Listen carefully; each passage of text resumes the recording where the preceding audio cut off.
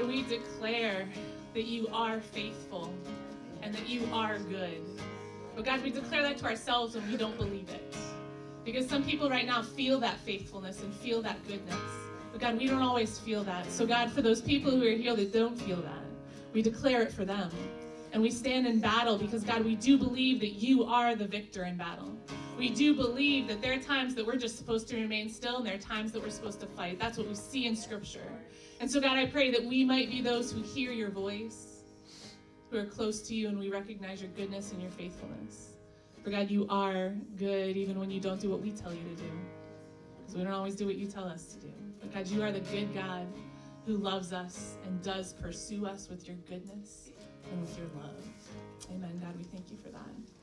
Friends, I invite you to say hi to someone close to you and find your seats.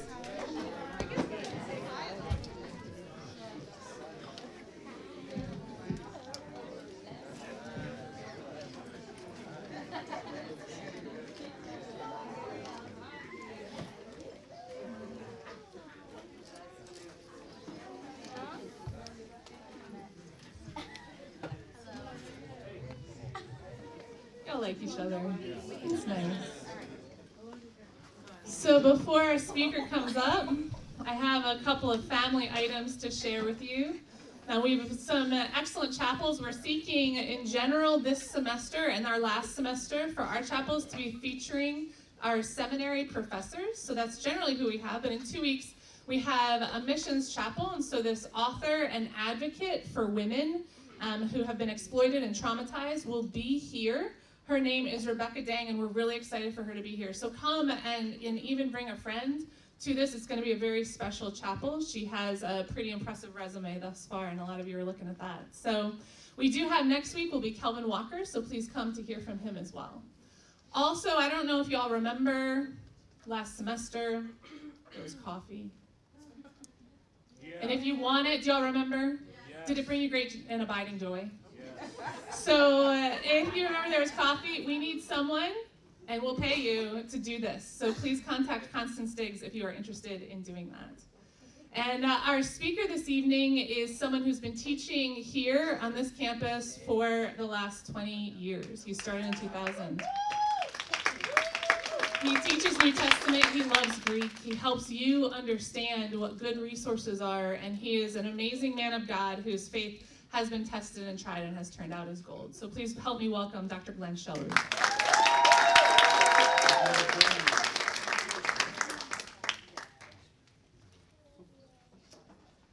Okay, everything working here? Okay. Well, this evening, I would like to focus our thoughts on a single exhortation in the conclusion of Paul's letters to the church in Galatia. In 6:9, he writes, "And let us not become weary in well-doing. For in due season we shall reap if we do not lose heart." What does Paul have in mind when he speaks of well-doing? Well, in the immediate context, he mentions a number of things. Serve one another in love. Walking in relationship with the Spirit, such as the fruit of the Spirit is manifest in our lives. Coming alongside a brother or sister who's sinned. Bearing each other's burdens.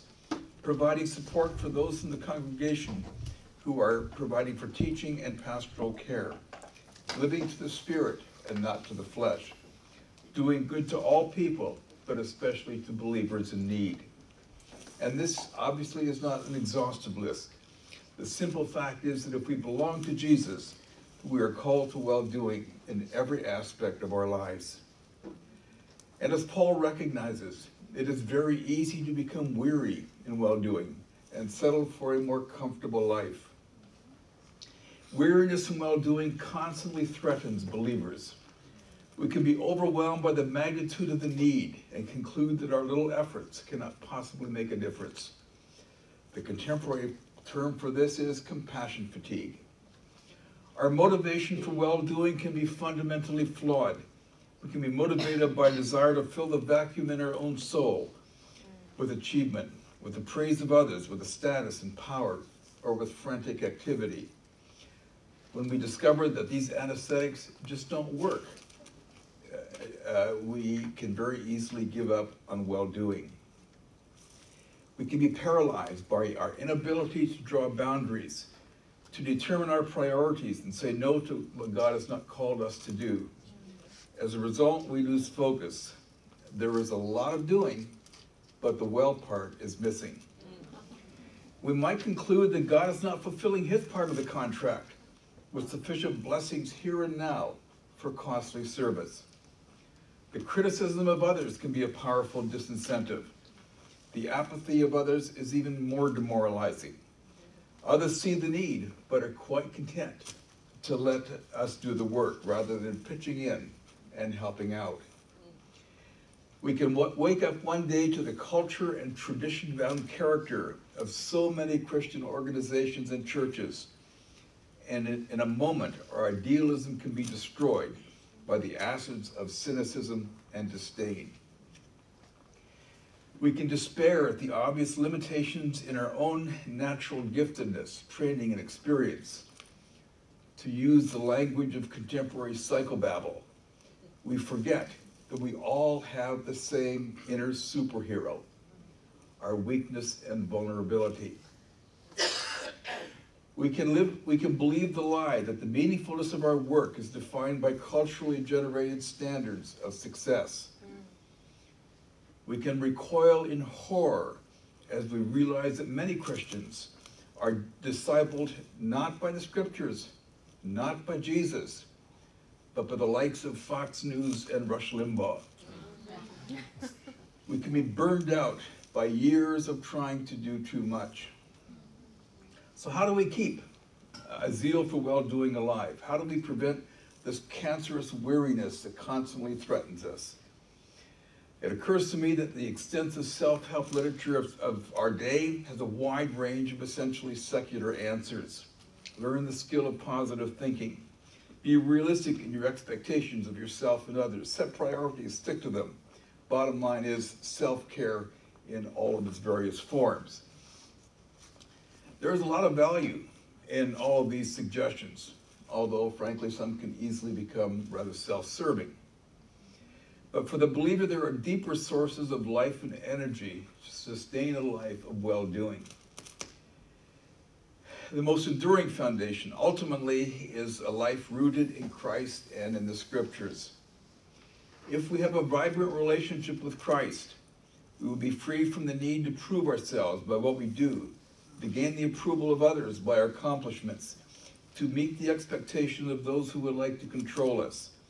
We will be free to serve for the right reasons: gratitude, compassion, love, and a passion for truth can become the motivational forces of our service. A well-doing based on this foundation can endure. We will be able to leave the results of our well-doing to Him. We will understand that Christ is head of the church. We are simply those He uses to accomplish His work. And when we have done what we believe He's called us to do in well-doing, we can trust the outcome to Him. We will be able to let Jesus set the agenda for our well-doing rather than culture, church tradition, or well-meaning believers who want us to work to their agenda. If we are deeply rooted in a vibrant relationship not only with Christ but also the Scripture, we will have a healthy biblical realism. Our idealism will be tempered by a recognition of the powerful reality of sin in human experience, including the experience of God's people. We will understand the ease with which God's people are led astray, lose spiritual vitality, and become tradition-bound. We will understand the sin in our own hearts, which often frustrates our best intentions for well-doing. We will understand that God often uses the weak to accomplish tasks greater than their natural capacities. We will understand that God does not call us to meet every need of which we have knowledge. He calls us to service, to meeting needs, but only those to which He calls us.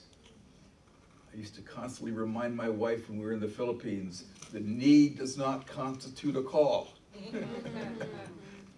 Now, of course, we're so old that we don't even have to remind ourselves of that. We will discover that true life is found in sacrificial service. True life is not found, as culture constantly tells us, in prioritizing the fulfillment of our own needs and desires. On this issue, we are sorely tempted to believe the world's wisdom rather than God's wisdom. We see plenty of Christians who seem to be doing a pretty good job of combining service of God and mammon. And we wonder whether we should do the same, even if it means that we become weary in well-doing. Resist the temptation by listening to Jesus, by being attentive to scriptures, and listening to the experience of God's people down through the ages. We will discover, as we are grounded in scriptures, that opposition will be an integral part of Christian experience. My goodness, read the prophets. They got no positive reinforcement whatsoever from the beginning to the end of their lives. And saw no results, no outcome, nothing good came of it. And yet they just kept whistling in the wind and speaking God's word to a people that had no interest in hearing. Very reminiscent of what we observe in the world today, and at least in American society.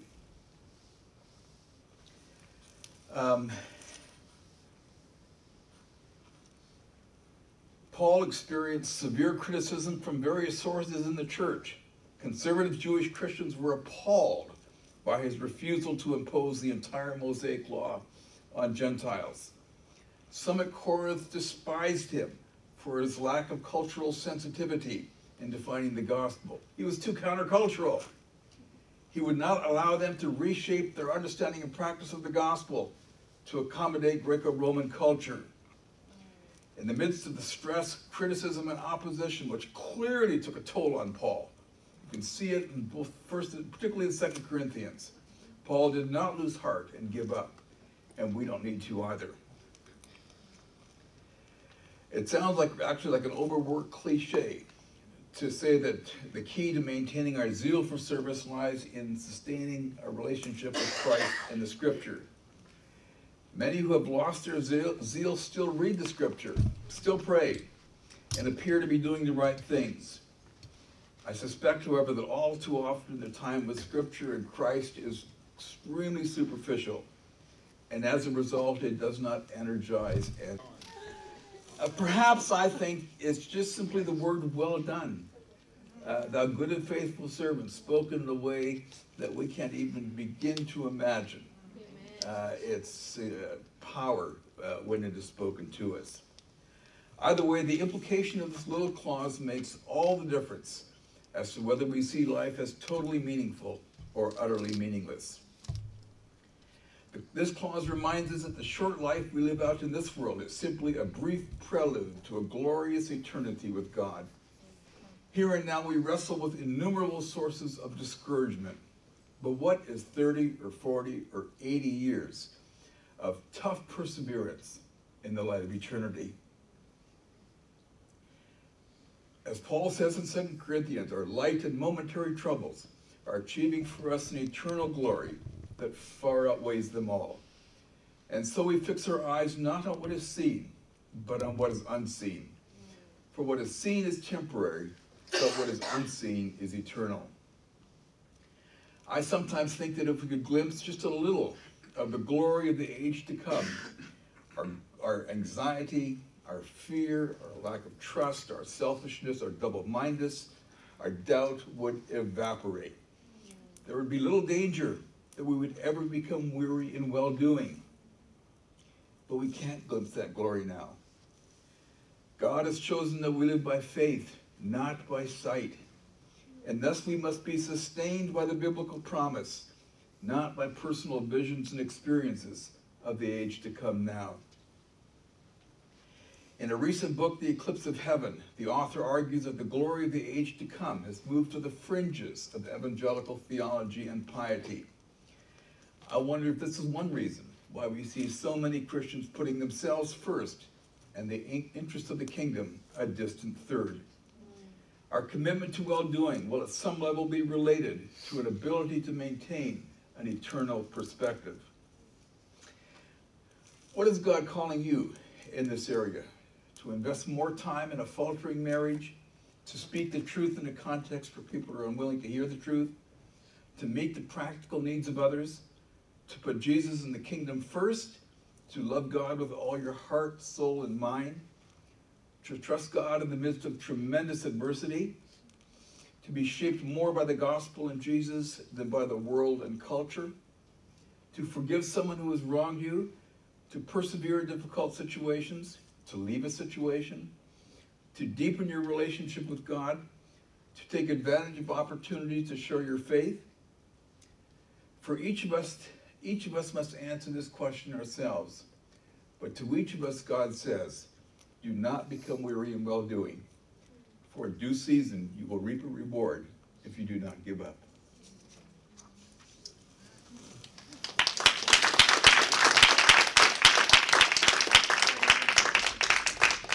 Thank you, Glenn. Would you stand for a moment with me?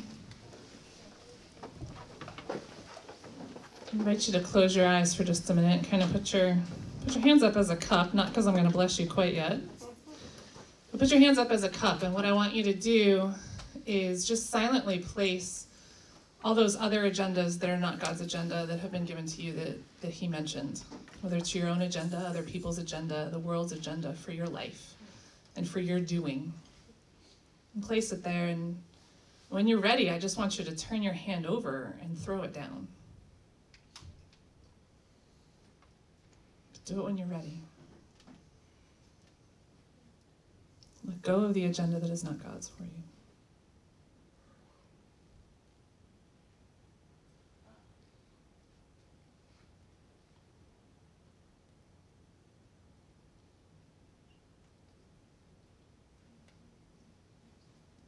And if you've been able to turn your hands over, great. And if not, you got to find the time to do that, friends, because that's what we're called to. Would you turn your hands up as a cup again? You've gotten rid of the other agendas, and ask the Lord to give his agenda for you in your doing.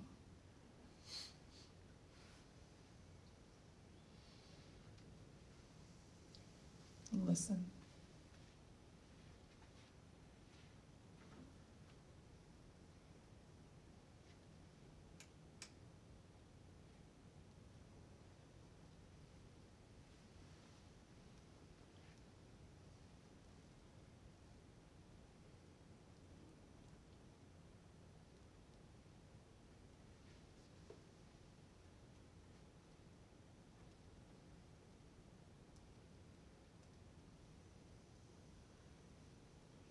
Whatever you heard from the Lord, you probably need to write down somewhere, and you probably need to listen more. You can listen more with other people. You can listen more on your own. But I invite you also to turn toward me and receive the blessing of the Lord for you. Friends, as you do, may you remember that it's not all about your faithfulness, it's about God's. Friends, as you do, may you remember that it's not about your goodness, it's about God's. Remember that God is faithful. Remember that God is good. And may you receive the rest of God that makes you not weary, so that you can continue and persevere. May you do all this to the glory of God the Father, by the power of the Holy Spirit, and in the name of Jesus Christ. Amen. Go in peace.